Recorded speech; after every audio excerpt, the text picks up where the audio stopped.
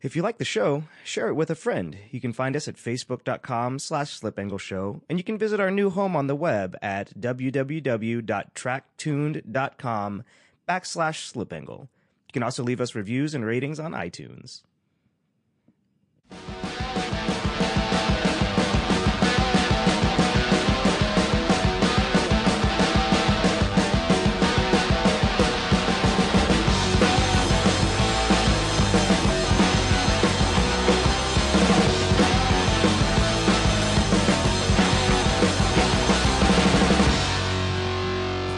Welcome, everybody, to Slip Angle Show. I'm Austin Cabot, and today I'm in Suwanee, Georgia, at Maxxis headquarters with my buddy Justin Tilus. How's it going, Justin? I'm doing well. How are you, Austin? Doing great. Thanks so much for coming on the show today. Yeah, my pleasure. So tell us a little bit about yourself. I know that you're a new transplant down here to the Atlanta area. Where are you from? Well, I'm originally from Minnesota, and yeah, it's nice. This is like summer for me. Yeah. You know, we're coming into February here. It feels pretty good to me. So it's not too bad down here. I mean, it's a far cry from what you're used to being up in Minnesota. I've been seeing a lot of negative below zero temperatures up there. So yeah, this is good. And you were telling me before we started that you know a couple of our buddies like Andy Smedgard and stuff like that. Yeah, there's a crew called RS Motors up there that they've got a few racers. So yeah, those are some of my old friends from back home. I used to attend some events back there, some different track events and autocross events with those guys. So okay, where like Brainerd and stuff like that. Yeah, we did some events up at Brainerd. There's an event called Proving Grounds up there. Yeah, Modern Automotive Performance puts that on, and then yeah, just some of the local autocross events as well. Okay. Yeah, Andy's a good friend of ours, and actually, for those of you listening that don't know, Andy actually got second at the Optima Ultimate Streetcar Challenge this year in an Evo. So almost had first, almost had it tied down, but some things are out of your control. Yeah, he drove really well. I was actually out there for that event following SEMA. I was in Vegas for SEMA, so I had a chance to get out there and watch those guys, and they drove really, really well. And, you know, it's a tough event, and there's, you know, some different things that kind of factor in with, you know, judged based on, you know, some of the design and stuff like that. So I think it's a tough event. You got to be very well rounded, and, you know, driving is a portion of it, but, you know, they drove great, and it's really cool to see those guys do so well out there. Yeah. So I think we might actually have some of those guys on the show here coming up soon. I'm getting ready to go to Chicago for a couple weeks, so hopefully we'll be able to connect and hook up with those guys a little bit. Yeah, so that would be really maybe cool. Do a little bit of ice racing. Perfect. Yeah, I'm sure those guys would be down. They always are. So how'd you get into motorsports? You know, it's like being up there in the winter, there's a lot of time that you really can't do a lot of stuff. So I'm sure, you know, you found some things to do in winter, but going back, like what kind of made you want to get into motorsports and tracking and autocrossing and stuff like that? And I don't know how far back I should go, but yeah, I mean, I grew up out in the country. We were in a rural area, small town, Minnesota. And, yeah, we had, you know, some toys. We had dirt bikes and four wheelers growing up. You know, and I think kind of what got me going, you know, probably not unlike a lot of your listeners. My dad was a car guy, so he was a big Mustang guy back in the day, and he had always had cool cars when I was growing up. So I was around that. I was a little bit exposed to that, but he wasn't really into the motorsports aspect of it. You know, he would fix and repair cars, and you know, he would like to find project cars to work on. So, you know, I had some experience on the mechanical side of it, I guess, but the motorsports thing sort of came a little bit later for me. One of the things that really kind of got me excited about fast cars was when I was 15. My dad showed up to pick me up in this old Beater S10 pickup. It was rusty and looked rough, but I noticed it had this unusual rumble to it. And like I said, a V8 swap or something? And so I asked him, I'm like, what's the deal with this truck? And he said, well, this is going to be your first car. I'm like, oh, okay. I said, it looks a little rough. He's like, yeah. He's like, get in. So he takes me for a ride in it, and as you can imagine, once I heard that V8 starting to roar, I realized what it was, and I got pretty excited about it. It turned out it was just some farmer had swapped in a 350, and Carbureted, or? Yeah, just an old carbureted motor, Okay. but just still had just stock iron manifolds, and nothing fancy, but you can imagine in a little truck like that it was a lot of fun. So Oh, yeah. I don't know how he came to the conclusion that would be a good first car for me, but it was a 2-wheel drive, short box, pretty basic S10 pickup, and in Minnesota in the winters, it's far from ideal, especially with a V8 engine in it. But I got excited about it. I'm like, yeah, this is cool. I'm going to be able to start racing people, and it's going to be fast and all that. And it turned out it wasn't that fast. It was quick. It was fun to drive, and I could Manual or auto? It was an auto. Okay. Yeah. One wheel wonder. It burned through that right rear tire really quick. But I had fun with it, and I drove it until it couldn't hold any more oil, and it just started knocking one day, and it was done. But that was my first kind of exposure to somewhat of a performance vehicle. It was, something that was a little quicker, a little, unusual. And I did a few little modifications to it. I put in some lowering blocks, and, Did you drop spindles on the front too? Or? No, the V8 actually dropped it, with all the about extra an inch weight. and a half anyway. So Yeah. I think I put in like a 2-inch, block in the rear just to lower it.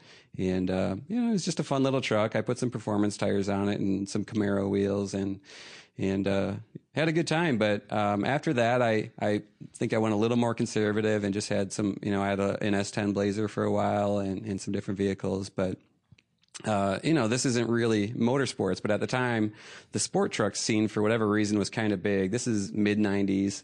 And you saw a lot of these lowrider trucks and, trucks that were doing different engine swaps and stuff like that. So I thought that was kind of a cool scene. And then when I was in high school, I started seeing more cars like Honda Del Sols and Mazda Miatas around. And there was a couple, one of my teachers had this Honda Del Sol that was, had these upgraded 16-inch aluminum wheels. And, there was this other Miata in the neighboring town that I started seeing that had, cool racing stripes. It was lower. It had 17-inch wheels. Found out it had a turbo. I'm like, that's a cool car. It's small, it's fast, it looks like it handles well. So I started getting excited about those kind of cars. And it was actually, I think shortly after graduation, I got my first Honda Del Sol. Didn't do a whole lot with that car. That was kind of a fun one, but it was rough, and I ended up selling that one. And later I got an Eagle Talon that I had for a little while, and it's starting to get more into that sport compact scene. I had my subscription to Sport Compact Car at that time. Oh yeah, there you go, man. I think Best I still have my ever. collection of those magazines sitting around somewhere, but.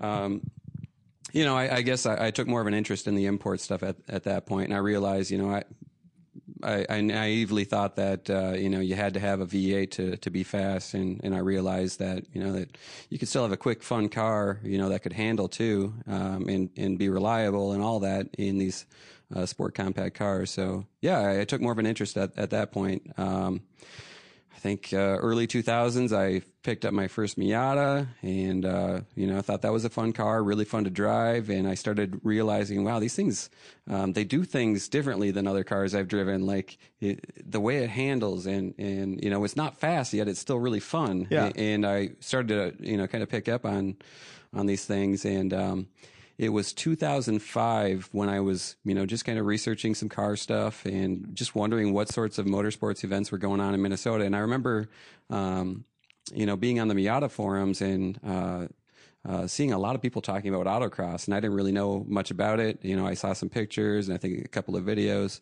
and I found out that there was an event coming up in Minnesota, up in St. Cloud, Minnesota. And I thought, you know what, I'm going to go check it out and just see what it is, see if it looks like something that maybe I could participate in at some point.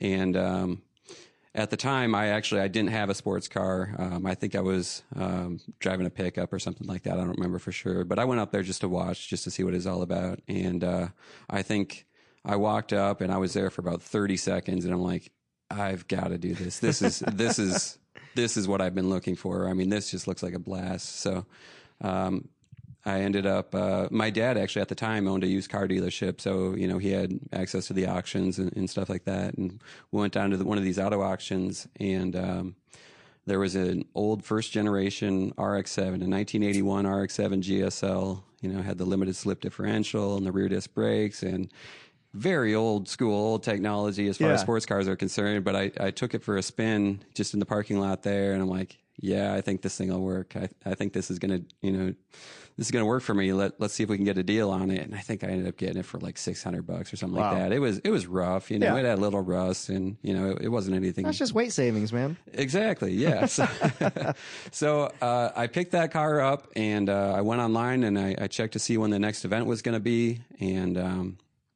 I saw there was one that was about a month out. I'm like, oh, I guess I'll, you know, start trying to get this car ready. So I kind of went through and I started looking online to see if I could find some wheels and tires, you know, something a little more performance oriented for it.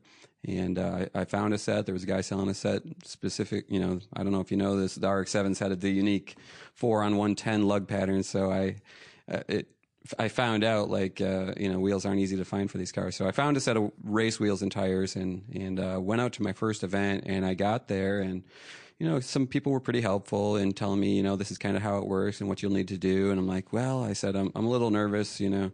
They're like, oh, there'll be an instructor up there who can ride along with you and give you tips and all that. And it just so happened when I got to the line, all the instructors were out riding with other people, and they're like, oh, it's no big deal. Just go for it. You'll have fun. I'm like, all right. And, you know, I think probably anybody who's autocross can probably remember that first run when you cross those finish lights and you hit the brakes, and your heart is just racing, and, you know, you're sweating, and you've got so much excitement, and you just got that feeling of, wow, this is like the coolest thing ever. Yeah. I want to do it again right now and as many times as I can. So yeah, it was intense. And did you have a clean run your first run? Yeah, turns out I did have a clean run. I had a good time. I was just in, you know, the novice group at that time. Yeah. And I think I came in like mid-pack. I'm like, that seems pretty reasonable. Yeah. You know, I think if you use the old PAX calculation, that I was probably pretty far back. But in my mind, I thought I did pretty well. Yeah. And I'm like, I got to keep doing this. I got to do this more. I need to, you know, I need to find a better car or prep this car more. Or, you know, I just wanted to do this, and I wanted to be good at it. Yeah. And that was 2005. So I've been autocrossing since then. And, you know, I've gone through a ton of different cars. I know a lot of car guys have, you know, this car ADD where you just want to drive something and then something else, and you just want to experience all these. The internet makes it even worse too, doesn't it? Oh yeah, absolutely. Yeah, you hear about how great this car is, or you read the specs on this car, and it's like, oh, that seems like the perfect car. I think anybody that's personal friends with me on Facebook and has been for the past couple years knows that, like, for a long time, especially when I had a real job and was making money, like every week I'd want a different car. Mm-hmm. But for me, I'm very specific about what I want. You know, like, so when I was looking at Tacomas, I had to have a double cab, long bed, 4-wheel drive, sport, like very, very specific. Yeah. Same thing when I was looking like at Fiesta STs, I had to have white ST3, you know, with the Recaros and everything. And so it's kind of funny. The internet is kind of it steals a lot of my productivity. That's all I'll say there. I hear you. Yeah. I mean, I guess the one thing I can say is after 10 years of autocross and driving a lot of different cars is I have a really good idea of what to expect with each one. So it does kind of help you narrow it down. You figure out what you like, and you figure out, you know, which one is probably a good fit for you. And that's kind of where I'm at now. I've got a couple of cars that I really enjoy, and they're a lot of fun. What are those that you have right now? So my daily driver right now, I've got a 2008 Mazda Speed 3. Okay. 2008 and a half? It's the early 2008. Oh, man. I know. I was looking for the later one, but I found a great deal on this earlier 2008 model. It was actually from another autocrosser over in South Carolina, and he had actually already prepped it for STX. Okay. And you know, he did a nice job. The suspension and the power is good. It's a fun car. So I test drove it, and I hadn't really experienced anything with, you know, that much power through a front wheel drive before, so I was pretty excited about it. So yeah, it's been a lot of fun. I picked that up earlier this year, and you know, seems to be a solid car. How competitive are those in STX? You'll get different opinions on it. Some people will say that they think they can still compete. Others will say, it's not really the car to have. And I would probably agree with that. It's maybe not the best car to have. I think, I think it's possible you could still trophy with one in a national event with it. I don't know that it's going to be on top. It's just you've got a lot of competition in that class now. There's been, with what are the new car? I know the FRS and BRZ are in there. Yeah. The Focus ST Focus is in there. ST is there now. Yeah. What are kind of the hot cars for that class? Yeah. Or were there some WRXs in there too? Yeah. Just the regular WRX though. That car, it seems like not a lot of people are running that anymore. I know a few people did some cool builds with those. But yeah, like you mentioned, the twins are popular there. I'm trying to recall what other cars are kind of big there right now. I know Craig Wilcox is running a Mini Cooper S and has done really well with it. I know that was kind of one of the underdogs, sort of black horse type cars that nobody really knew if it was going to do well. And sure enough, he came out and prepped it really well, and he's been doing great with it. So. And that's kind of how I am with my approach to autocross. Like I like those sort of unknown cars that on paper they look like maybe they could compete, but nobody really knows for sure. And I've always wanted to be, the guy to find out, like to see, can this car do it? And we need to find a wagon that fits in there, man. Well, you're close. So close. Actually, no, that kind of, I guess that's a good transition to what my other car is, which is a street touring front wheel drive car for SCCA that I specifically sought out for the class. And it's a 2004 Focus ZX3. That's kind of a unique model. It was a partial zero emissions model that was only available in certain states. And it was actually Ford was trying to meet their quota that was required at the time for zero emissions vehicles.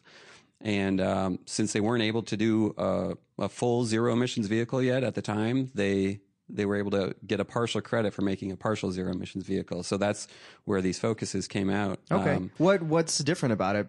It's actually in the fuel system. It's the way the fuel system is set up. I think it's designed to sort of make sure that any sort of fumes and anything like that is all contained. It's a sealed, contained fuel system. Okay.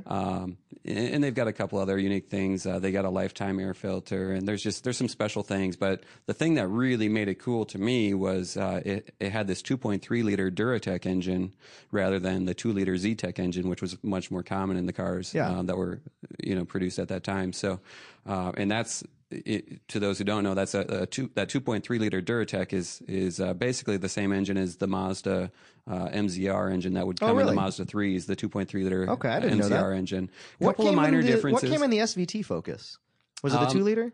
Yeah, that was actually a 2 liter, but that was the old iron block. It was kind of based off the Z-Tech. It had a little different head design, I think, and there was some other things that gave it some more power. But and a lot of people actually asked me about that, why I didn't go with an SVT, and there were actually some reasons for it. The SVT was already a very well-tuned car. There wasn't a whole lot more power to be gained by doing the street touring mods, so that was part of the reason I went with that 2.3 liter engine. I knew that being a partial zero emissions vehicle, it's got 3 catalysts in the from the manifold down to the final cat. So it's not breathing very well through the exhaust. The so air for like intake, a stock class, you might not want to run that car as much, right? Right, exactly. In stock form, it's a pretty boring car. There's nothing very exciting about it. It's softly sprung, kind of heavy, doesn't make a lot of power.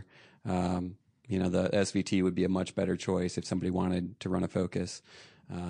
But I saw the potential there. I started looking at dyno charts from what people were making, with simple bolt-on mods. What do those make when you kind of open them up a little bit? Well, yeah. So in stock form, I think most of the dynos I've seen, they make around 135 to 140, right in that range for horsepower. With basic street touring bolt-on modifications and a tune is probably a good idea. Cold air intake, header, a tunes, catback exhaust, a high flow cat. Mine made, I think, as high as 158 on a Mustang dyno, which how is much usually does that thing pretty weigh? Conservative. When I bought the car, I went across the scales just to see what it was in stock form, and it was just a hair over 2,600. Wow. With you in it? Nope, that was just a car without me in it. Okay. And you know, between the exhaust, the wheels, the suspension, all the allowed mods, you know, the seats, stuff like that, I was able to get it down to, at the 2015 Solo Nationals, I went across the scales. It came in at 2396. Wow. So just a hair under 2400. Wow. And, Is that's a 2-door? It is. Yep. Okay. Yep. Wow, that's it's an interesting choice, but I mean, has it been pretty competitive for you? Yeah, actually, my co-driver and I have done very well in it. My co-driver, Preston Jordan, he's driven with me the last couple of years at Nationals. And in 2014, when I first built the car, we actually ran quite a few events in both Pro Solo and the Champ Tour, and we did really well. Yeah, we brought home some trophies and some contingency money, and yeah, it was an exciting year. Having moved down here last year to come work for Maxxis, yeah, 2015 wasn't a real active season for us, but we did run again at Nationals. Okay. And yeah, we did okay. I think he ended up coming in 4th overall in street touring front wheel drive. Okay. I was a few spots back from that, but yeah, we had a lot of fun. I think both of us had like 2 events the whole season, so we you know, for not having a lot of seat time, that's it's pretty good showing there. Well, yeah, we don't want to make excuses, but yeah, we racers excuses, no, never. No, that never happens. But yeah, it's been a fun car, and I've kind of been on the fence. I've had a few people express interest in it, and I've been thinking, you know, maybe it's time to try something else. When I bought the car, you know, I put a lot of effort into it, and I promised myself 2 years. I've got to at least put 2 seasons in it to justify all the work I put into it. So those 2 years are done. So I guess at this point, you know, if I decide to sell it, cage it, turn it into a race car, man. Yeah, I mean, there's a lot of options, a lot of cool things I could do with it, I guess. So we'll see. You know, it's a fun car. It does a lot of things well. You know, it's just quick enough to be fun. You know, running it's got costs are space probably to pretty haul. low too. What's that? Running costs are probably pretty low. Oh yeah, I mean, parts are super cheap. I mean, there's a ton of Focuses out there, so yeah, there you can haul. Man, I don't know how many wheels and tires in there. I think I've had probably at least 12 tires in there at once before, if not more. So yeah, there's a lot of nice things about that car. It's pretty reliable. That 2.3 liter is a really good engine. Mm-hmm. So yeah, I've got no complaints about it. I know some people are, you know, a little hesitant to drive a Focus, but I've been really happy with it. Yeah. You know, having, you know, gone from the Focus to the Mazda Speed 3, have you run the Mazda Speed 3 yet at an event? I did run one local event with it. Okay. Yeah. How was it? You know, is it pretty well sorted out of the box? Yeah. I mean, obviously it had mods done to it when you bought it. Right. But. Exactly. Yeah, it was okay. It was on older tires. So I hadn't gotten new tires for it, at that point, but, yeah, I felt like it did respectable. I think it was maybe 2 seconds off the fastest time in the class. So, for a car I had never driven before, and, you know, for a car that isn't necessarily ideal for the class, I thought that was pretty respectable. Yeah. So. You know, what's, you know, coming down here to Atlanta, a lot of people don't realize that Atlanta actually has a pretty decent pool of drivers. You know, what was it like for you coming from Minnesota down here, you know, where people can essentially autocross all year round? Yeah. You know, what? Yeah, well, that's funny because I was pretty excited about that, and it turns out while they could autocross year round, they don't autocross year round down here. So, but the season is longer down here. It starts a little earlier and it gets done a little later. But are any of the groups still doing night events? I feel like I saw a couple years ago maybe one of the local chapters was doing like a night event out at Atlanta Motor Speedway. Yeah, I have no idea. That sounds fun. But yeah, I think it was like a Friday evening from like 5 until like 10. Okay. And they had like the lights on and everything, and so it's kind of cool. If you hear about it, I'm in. Yeah. That sounds like a lot of fun. But no, I guess I hadn't heard about that. Yeah, as far as the scene goes and the drivers, you know, the level of competition in Minnesota is actually really good too. There's a lot of solid drivers up there. We've got a couple of SCCA solo national champions and a lot of people who have, you know, been top 3 a number of times. So there's a pretty good talent pool up there, but yeah, coming down here, it's kind of the same deal. You got some really good drivers here too. Yeah. So, and I've done enough national events that seen a lot of these drivers before, and I know, how well they drive. So I kind of knew what to expect coming down here, and I recognized some of the names when I got here. Got some really cool guys like Randall Prince has been really helpful, and he even let me drive that old BMW. His the E36 that he has. Yeah. So yeah, it's a cool scene down here, and I know there's been some changes. There's been some different things going on just as of late, and we'll see how all that pans out. But I'm excited about it. I think there's good things. I just got to find some time to get out and actually make some events. That's the trick. So yeah, I mean, it seems like you travel a decent amount for work, and yeah, and we're just coming into to the busy season as far as travel goes. I think the next few months I've got probably 8 different trips planned. Just over the next few months, kind of around the country. You need to extend those trips a little bit and find events to be able to run on like a Saturday, right? And, yeah, maybe some of our listeners can help you out and get you a seat. Hey, if anybody can make that happen, I'd be down. That would be really cool. So. But yeah, I've been traveling all around the country for work, for different events, for some racing events, for some trade shows. That's one of the cool things working at Maxxis is there's really a lot of nice variety here, and we're also very involved in motorsports. So I get to kind of enjoy my hobby while I'm working a lot of the times. Don't get me wrong, there's still a lot of work involved too, and it's not always fun, but it's nice to get that variety, I guess. Yeah. At least as an enthusiast, you're able to work around it instead of selling like big off-road or OTR tires for over the road trucks and stuff like that. So, exactly. Yeah. At least you're on the right side of the tire side. Right. Yeah. Yeah. And that's something I don't know. I'm sure some of your listeners are familiar with Maxxis, but yeah, we are involved in so many different forms of motorsports, and we make tires for just about everything. So being on this side of it, I do get to see some of the cool stuff, the stuff I really enjoy. Yeah. So for some of our listeners out there, if you're not aware, Maxxis makes tires for mountain bikes, ATVs, big off-road truck tires, off-road racing tires, side-by-sides. They're kind of, to me, it's kind of one of the enthusiast tire companies, because you guys kind of focus you have your light truck and your passenger tires as well, right. But you also make kind of more specialty tires for people that enjoy driving or doing things that most normal consumers don't enjoy as much. Exactly. Yeah.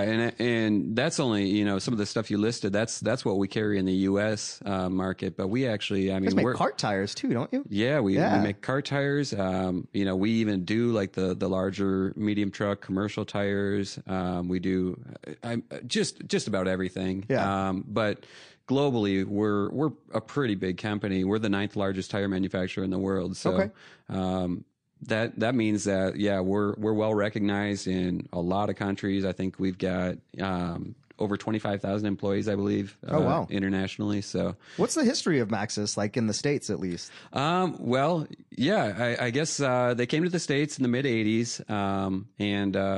We were part of a larger company called Changshin Tire. So Changshin still exists as a company called CST now. So we have sort of our CST brand, and then we have our Maxxis brand, and we make, a variety of tires for both brands. But originally it was Changshin, came out of Taiwan. And I believe that was in the early 60s, and they were manufacturing bicycle tires at the time is kind of what they started off with. Okay. So, I think even now, I believe we're still the number one manufacturer of bicycle tires worldwide. Oh, wow. So we make a lot of bike tires. Yeah. Yeah, I know I've seen a lot like of mountain bike tires and stuff like that. Yep. So, when we came to the States in the 80s, they didn't have a quite as large of an offering as we did in other countries. But that's slowly, kind of grew into more and more things. We started looking at different opportunities to get involved in motorsports and stuff like that. So that's where some of the fun tires started to come around, was from some of that. So I think it was in the early 2000s we started getting involved with some of the short course off-road racing, some of the crawling events, type off-road events. We Rock and Dirt Riot and Ultra 4. We're involved in the Torque series, the Lucas Off-Road racing series. We've got a lot of sponsored drivers in those doing really well. So some of that stuff started to to grow in the early 2000s, and then we started getting more and more into motorsports. So yeah, we're very involved in all of that. Okay. Yeah, I mean, just recently, you guys, I guess maybe 2 or 3 years ago, started getting into more of the type of stuff that you and I like, road course and stuff like that, and autocross. What was the first tire you guys brought out? Wasn't it the RC1 kind of in that arena a couple years ago? Yeah, for the real performance tire, yeah, we did have a tire, and we still make it. The MAZ1 was actually more of our tire for our sponsored drifters. Mm-hmm. It is a UHP tire. It's probably not quite the same. And UHP is for ultra high performance. Ultra high performance. For those of you that don't know. Yeah. So we did a little bit with that, but it wasn't something we were involved in any like serious racing series or anything like that. It was just it was mostly just made for our drifters. But yeah, that RC1 a few years ago, actually, my understanding is the story that I've heard is that tire was actually developed for, I believe, a relative of one of the executives over in Maxxis, Taiwan. Really? Who wanted to get into motorsports, but was, a little disappointed that we didn't have an offering in that category. So, wouldn't it be nice to be high up enough in a company to, or with connections to make that happen? Yeah. So I guess the story goes, we needed to make a tire. If other people were making it and he was going to have to run somebody else's tire, then that wasn't going to be acceptable. So we developed the RC1, and it was our first real venture into that competition tire category. Do you have any idea how long that took to develop? I don't know a lot of the history about the original development of it. Yeah, I know that was before that you. Before you came I came in, but I've heard a little bit about it. But yeah, I know they did a lot of testing at the time. Yeah. And kind of, I guess what brought us into another tire category, which is our latest tire, this VR1, was that tire, that RC1, didn't have the full tread and the grooving, that they needed for the rainy conditions that they would see in that part of Asia. So that's kind of where the VR1 came about. Is they started looking at that like, we need an option for rain, because this RC1, while it's good in damp conditions, but when you get there's just no water. There's no water shedding. It can't evacuate the water very well. So that's where the VR1 kind of came about. And I'm excited about the VR1 because being an autocrosser and being involved in some different motorsports, I know where that 200 tread wear category is right now, and all of the things that are, there's a lot of good options out there right now, and a lot of companies seem to be kind of competing for that segment right now. So to be involved in that and kind of in the mix now, I'm excited about. It's kind of like where the new tire war is at. Exactly. It really is. Yeah. So in that tire, the VR1, they had actually started development shortly before I came to work for Maxxis. So I didn't have a whole lot of input on what they did with that, except for sizes. They talked about what sizes they wanted to offer it in and what they wanted to bring out, and I got pretty excited about that because I've been a tire geek for a long time. So I'm like, cool, we can come up with some cool sizes that nobody offers. And going back to my Miata days, I remember a lot of people asking about this 245 4015. If somebody would just make a 245 4015, that would be like the perfect tire for Miata. Yeah. In a street tire, I think there was already a couple of options, including our RC1 available for competition tires, but nothing that was like a good street tire. So right away, I'm like, this size, we've got to make it. We need to make this 245 4015. And I explained my case. I made my case for it. And thank God they listened. Yeah. So I just got word that they're just finishing up the first batch of them overseas right now. So we should see those soon. So I'm pretty excited about it. Yeah. For our listeners that don't know, it's not that simple to make a different size tire.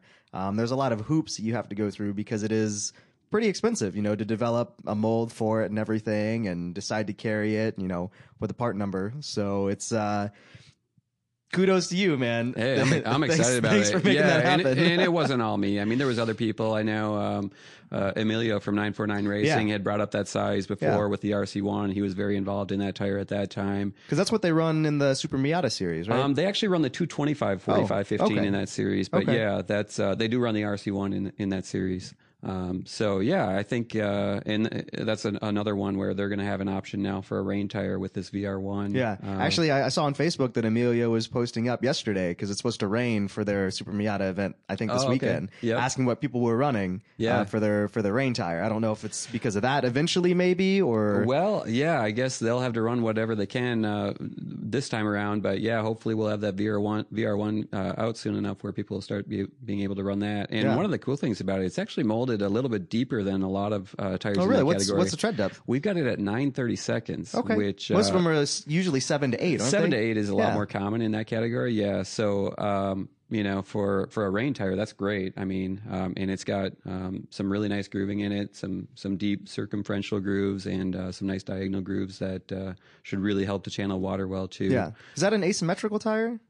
No, it is directional. It's directional? Just a standard directional tire. Nice. Yep. So that way, if you're running some camber or some tow, you can dismount it, flip it on the wheel. Yeah, get a little more life out of them. But that's what I started running directionals recently because I was running asymmetricals before and started getting a little bit. For those of you that don't know, asymmetrical is where it has an inside and an outside to the tread pattern, and the outside needs to be mounted to the outside of the vehicle. But because of that, if you have any sort of camber wear or anything or tow wear, you can't really do too much about it. You just kind of live with it. But with the directional, like my last tires that I ran, they were directional. They were, performance summer tires, and I got 30,000 miles out of them because they were directional. So I could keep flipping them back and forth, even the wear out. So that's a nice feature too. And, they're great in the rain. Yeah. We're pretty excited about it. We've done a little bit of internal testing here. So we've got more testing coming up we're actually going to see how they do in an endurance format. So we're excited about that. Going to be running them at a certain event around here locally, endurance wise? We may or may not be. I can't really get into it, but yeah, we will be testing them. So, but I think it's going to be a great tire for endurance racing. I think anybody running in like World Racing League, Chump Car, Lemons, any of those series, I think it's going to be the perfect tire for those series. So, our testing so far shows that it holds up to heat cycling really well. Heat tolerance is pretty good. My understanding is that if it does get to that point of starting to overheat a little bit, that it doesn't take much to come back, and the quote unquote fall off is pretty minimal compared to some of the tires that are out there. I know some tires fall off pretty hard when they overheat, and it sounds like it should be the ideal tire for that sort of racing. So. Yeah, it sounds like a pretty exciting option. Yeah, there's some tires out there that kind of blur the line between like R comp and street tire, but they don't last very long. So that's the main thing for a lot of people. Like, yeah, it's cool that they're fast, but to only be able to get a day out of them, that doesn't make a lot of financial sense. Right. So, which is one thing that the RC1 has done really well with too. Reports from Emilio and from people that I know. One of our listeners, Chris Weber out of Chicago. I think they got almost 100 heat cycles out of their RC1s on their Infinity G20 that they had.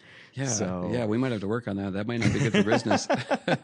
No, that's great to hear, though. I mean, that's really cool that they're lasting that long because, I know you're right. I think the lines between street tire and race tire have kind of been blurred a little bit with some of the newer tires that are out there, which, as long as they're lasting and people feel like they're getting their money's worth, then I think that's fine. I think that's great. I think that's a good thing, and I hope we can compete well in that market as well. So we'll see. The tire wars are ongoing, so we'll see what the next few years bring, but I think that's one of the things that excites me about the VR1 is that it's kind of letting people know we're serious about being in this market and we want to compete, and if it ends up being a great tire option for 2016, we'll be thrilled, and it's all the more reason for us to look at expanding that type of product in the future. So. Yeah. When are those going to start being available? Right now, we're looking at sometime in March. I don't have an exact date, but I think we should be seeing them in March, and hopefully by the end of March, I think they should be available to the public for purchase. Okay. And we were talking before we came on air. They're only going to be available through Maxxis Direct, correct? Initially, first, right. We are looking at some different channels for distribution, but for sure they will be available there at a minimum, and there might be some other opportunities to purchase them elsewhere. But I would say if you are interested in purchasing a set, that would be the place that you'll probably plan to get them at first. Okay. So, How many sizes are in the initial rollout? we'll have 7 sizes initially. Okay. And I've had a few people that were a little upset with me about that. They're like, well, what about this size? And what about that size? And I'm like, I understand. I get it. I wish we could have more sizes right away. We had to make a decision whether we wanted to make this a 2016 tire or not. And in order to do so, to make it eligible for certain competition, we had to have, the right number of sizes and all of that. So, and they had to be available by a certain time frame. Yeah. So in order to do that, we had to decide, do we want to try and make it in time for that cutoff with limited sizes, or do we want to hold out for another year and have a bigger line? And I felt like, with where things are at in that industry right now, in that market, I think we need to do it now. I think we need to go for it. Well, I remember when I worked in the tire industry, I think when I left, there were something like 430 different sizes in the passenger and light truck markets. So, but really for enthusiasts, there's only a few select sizes that you really need. So I think you guys are doing it the right way for sure. Yeah. I mean, I think in a perfect world, I think, probably 20 to 30 sizes is right in the ballpark, is going to give you really good coverage for most platforms for what people need, especially for like competition and high performance stuff. But yeah, I mean, this is a start, it's, again, this is us like really getting serious about this market and this category. And we're doing what we can to make sure we, put in, a good solid start to it. So, it's not a ton of sizes. We do have plans for more sizes to come out later. I don't have dates on those yet, but we've got some other cool sizes planned. So hopefully we'll start to see some of those roll out throughout the year. Okay. And now on the for the drifting side, you guys sponsor a couple professional drifters too, don't you? Yeah. Probably our big guy that people would be most likely to know is going to be Ryan Turk. He's got we know Ryan. Yeah. I know you guys have been involved with him a little bit with Good Life and stuff. So Ryan's he's got a really cool car, and he's obviously done really well. I think he took first down at Orlando earlier in the year. So, yeah, I think I believe we're going to be doing the same thing again this year with him. I think he's going to stay on board with Maxxis again for 2016, and hopefully we'll see more good things out of him. So yeah. So we'll take a quick break real quick, and we're going to go have a quick Speed Secret with Ross Bentley, and we'll be right back. Man, that sounds so good when the engine's revving. It's right at the top of its RPM range, doesn't it? Yeah. The problem is sometimes we get addicted to that sound, that it makes us feel like we're going fast, but we're actually not going as fast as we could. And what I'm really talking about here is there are times when you're coming through a corner that you're driving through, let's say in second gear, that if you actually drove through there in third gear, you would be quicker. You'd be faster through that corner and around the rest of the lap. It may not feel as fast, it may not sound as fast, but you actually be a little bit quicker. So next time you're at a track, I'd challenge you to think about which corners could you actually try driving in a taller gear. It'll actually force you to carry a little bit more momentum, because then it's like, how do I carry that lower RPM through there without the engine bogging down? What could I do to make the car get through that corner? Unwind the wheel a little sooner, be a little more gently with the brake release. Really try to let the car flow through the corners more and have more momentum, and that's going to make you quicker. So even though it may not sound as fast, you might actually be quicker. A second part of this, though, is as a learning strategy. A lot of drivers that I work with, I'll say, sure, that corner it's a third gear corner, but I want you to drive a whole session driving through there in fourth gear. And yes, you may end up going back to using third gear later, but for now, just the fact that you're getting used to carrying that speed of fourth gear through that corner, it'll then get you used to using that third gear, that same speed, but only in third gear then. So as a learning step, sometimes just going and driving a corner in a taller gear helps. So think about that. Try driving a taller gear. And we're back. Thanks, Ross, for that tip. To find out more about Ross and Speed Secrets, you can visit speedsecrets.com. Now, Justin, tell us a little bit kind of about your background in the motorsports industry. Because obviously you did stuff before you came here to Maxxis. What'd you do before that? Yeah, I mean, I've been, we talked a little bit about me growing up around cars and all that. So, in my early 20s, I had some different sales jobs and eventually found my way into a position as a service advisor at a repair shop. And I did that for a little while and then moved on to another shop, did the same thing. And then at that shop, I found out that that particular company had a wholesale program that they sold to other dealers. And I inquired about that, and it turned out they had actually had a position open as an outside sales rep for the wholesale tire end of things. And I applied for it and got the position, and I did that for a few years, and that was really interesting. That kind of exposed me to a side of the tire industry I hadn't really seen before. Seeing the sort of volume of tires that actually circulates.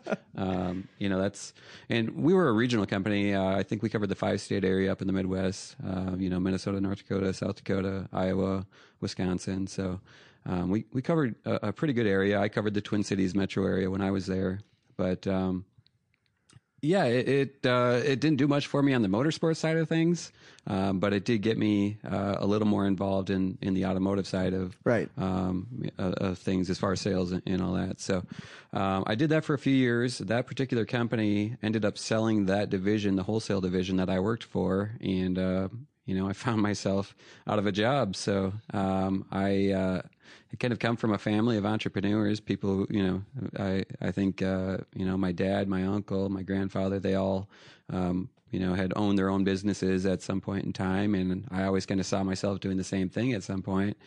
And I thought, well, this might just be the kick in the pants that I needed to move forward with this. So I went ahead and I started up my own company. I actually got in touch with Hoosier, and I had become a Hoosier tire dealer for a little while. Okay. While I had owned my company. And then I started getting into other brands, and this was while at the same time I was very involved in autocross, and that kind of became a little bit more of my focus. I still sold tires just to the regular retail customer, who just needed a set of minivan tires, but at the same time, I was mounting and balancing sports car tires and wheels and competition stuff. And I had a tire true where I was actually shaving tires for people. Oh, really? Yeah. So, okay. I mean, I really... Now for our listeners that don't know, I'm sure, you've heard about tire shaving, but tell some of them what some of the benefits are of shaving the tires. Yeah, I think for most people, there's multiple benefits to it if you're running in the dry. If you're running in wet conditions, they're usually not quite as good. But for certain surfaces, certain conditions, it can make a lot of sense to shave a set of tires. With tires being molded to deeper tread depths, maybe 8 or 9 30-seconds.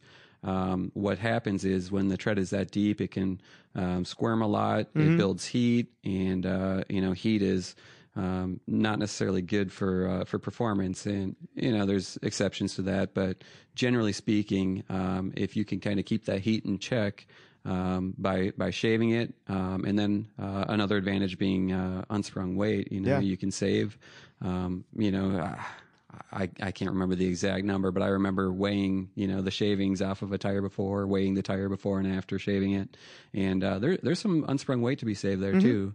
And there's handling benefits, like you're talking about the squirm and everything too. Yep. It's always kind of interesting to me if I run the same exact set of tires, I'll run them down until they get low, and then I'll buy another set and put them on, and the car feels like it handles different. But right. it's because of the squirm. Yep, that's part of it. Another thing is a lot of tires are designed where the grooves actually taper down as the tire wears down, and sometimes some of the siping doesn't go all the way down, so you can actually sometimes shave a tire to the point where you actually have less void area and more rubber actually more making contact with the ground.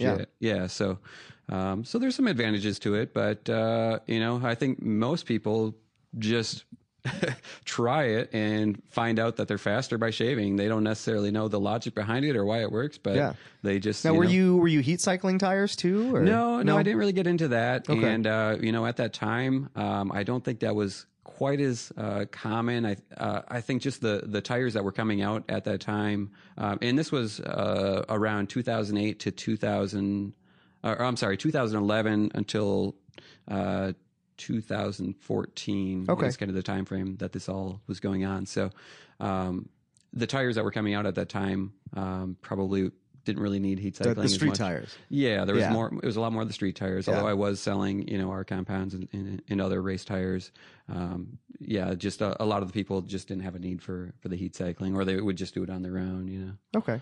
So now for some of the RC ones and the VR ones, I mean, is it recommended to heat cycle them before you run them? Are there any like Maxxis guidelines like some of the other manufacturers might have? Yeah, I think we do recommend to scrub them in before going out and doing hot laps. So, just like most of the new tires, I think getting that mold release off and getting a little heat in them first before you run them is going to help. Mm-hmm. What happens with the rubber compound and how all that kind of gels together. Getting a little heat in them first and letting them cool. Yeah. Really. What do you guys usually recommend as far as cooling off period and kind of letting it have that final cure process? I know a lot of people in the industry talk 24 hours. Not sure, if you guys have any specific amount of time that you recommend. Yeah, Maxxis doesn't have a set standard for our performance tires or for our competition tires. Mm-hmm. But yeah, we just recommend scrubbing them in and then letting them cure for a while. So okay. But yeah, we don't get into specifics as far as a time frame on that. Yeah. Now, when they were testing the VR1, do you know if they experimented with shaving them at all? We haven't yet. Okay. And that's something that I'm looking forward to doing. I would like to get a set shaved at some point here to test them out that way. 930 seconds is pretty deep. So Yeah. For some people, that might not work. They might want to. It's for the people that are looking for like the extra tenth. yeah, exactly. It's still going to be a great tire at 930 seconds. Don't get me wrong, but I would say there's some potential for a little bit of better performance by doing it in certain conditions. It all depends on the application and the conditions. So. Right. For most people, though, shaving the tires is just kind of throwing away money because that's extra tread that's just going down the drain. Yeah. I would say if you're using your VR1s as a street tire, in addition to autocross and stuff like that, I would say probably just leave them full tread depth. It's not really going to be necessary to shave them all the way down, and they're probably not going to be as good as they could be on the street. If you do run into some standing water or something. Yeah. 430 seconds nowadays is when a lot of repair shops start recommending to replace. So, yeah. Were there any, coming in and starting to work in the tire industry, were there any things that were kind of surprising to you as an enthusiast, that you thought were one way and then were another? Like for me, when I came into the industry, because my background, I worked at Continental Tire for a couple years. But one of the big things that kind of blew my mind was from when I started autocrossing. Everyone was like, "Oh, you see those triangles on the side of your tires? That's the rollover marker.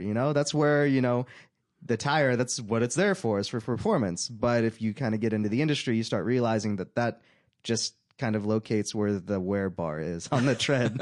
So it's one of those things that like autocrossers and performance people, they kind of swear by it because somewhere along the line in the industry that became like the standard. Like that's where you need to tune your rollover by, which, I mean, it's a great mark to be able to do that with, but that's not, in the industry, that's not what it is put there for. Yeah, I would say there weren't any major differences, I guess, from what I knew before. I mean, again, I worked in the retail side of things. I worked in the wholesale side. I own my own business, and now I'm on the manufacturer side in the tire industry. So I've kind of been around long enough that I kind of learned what most of those things are.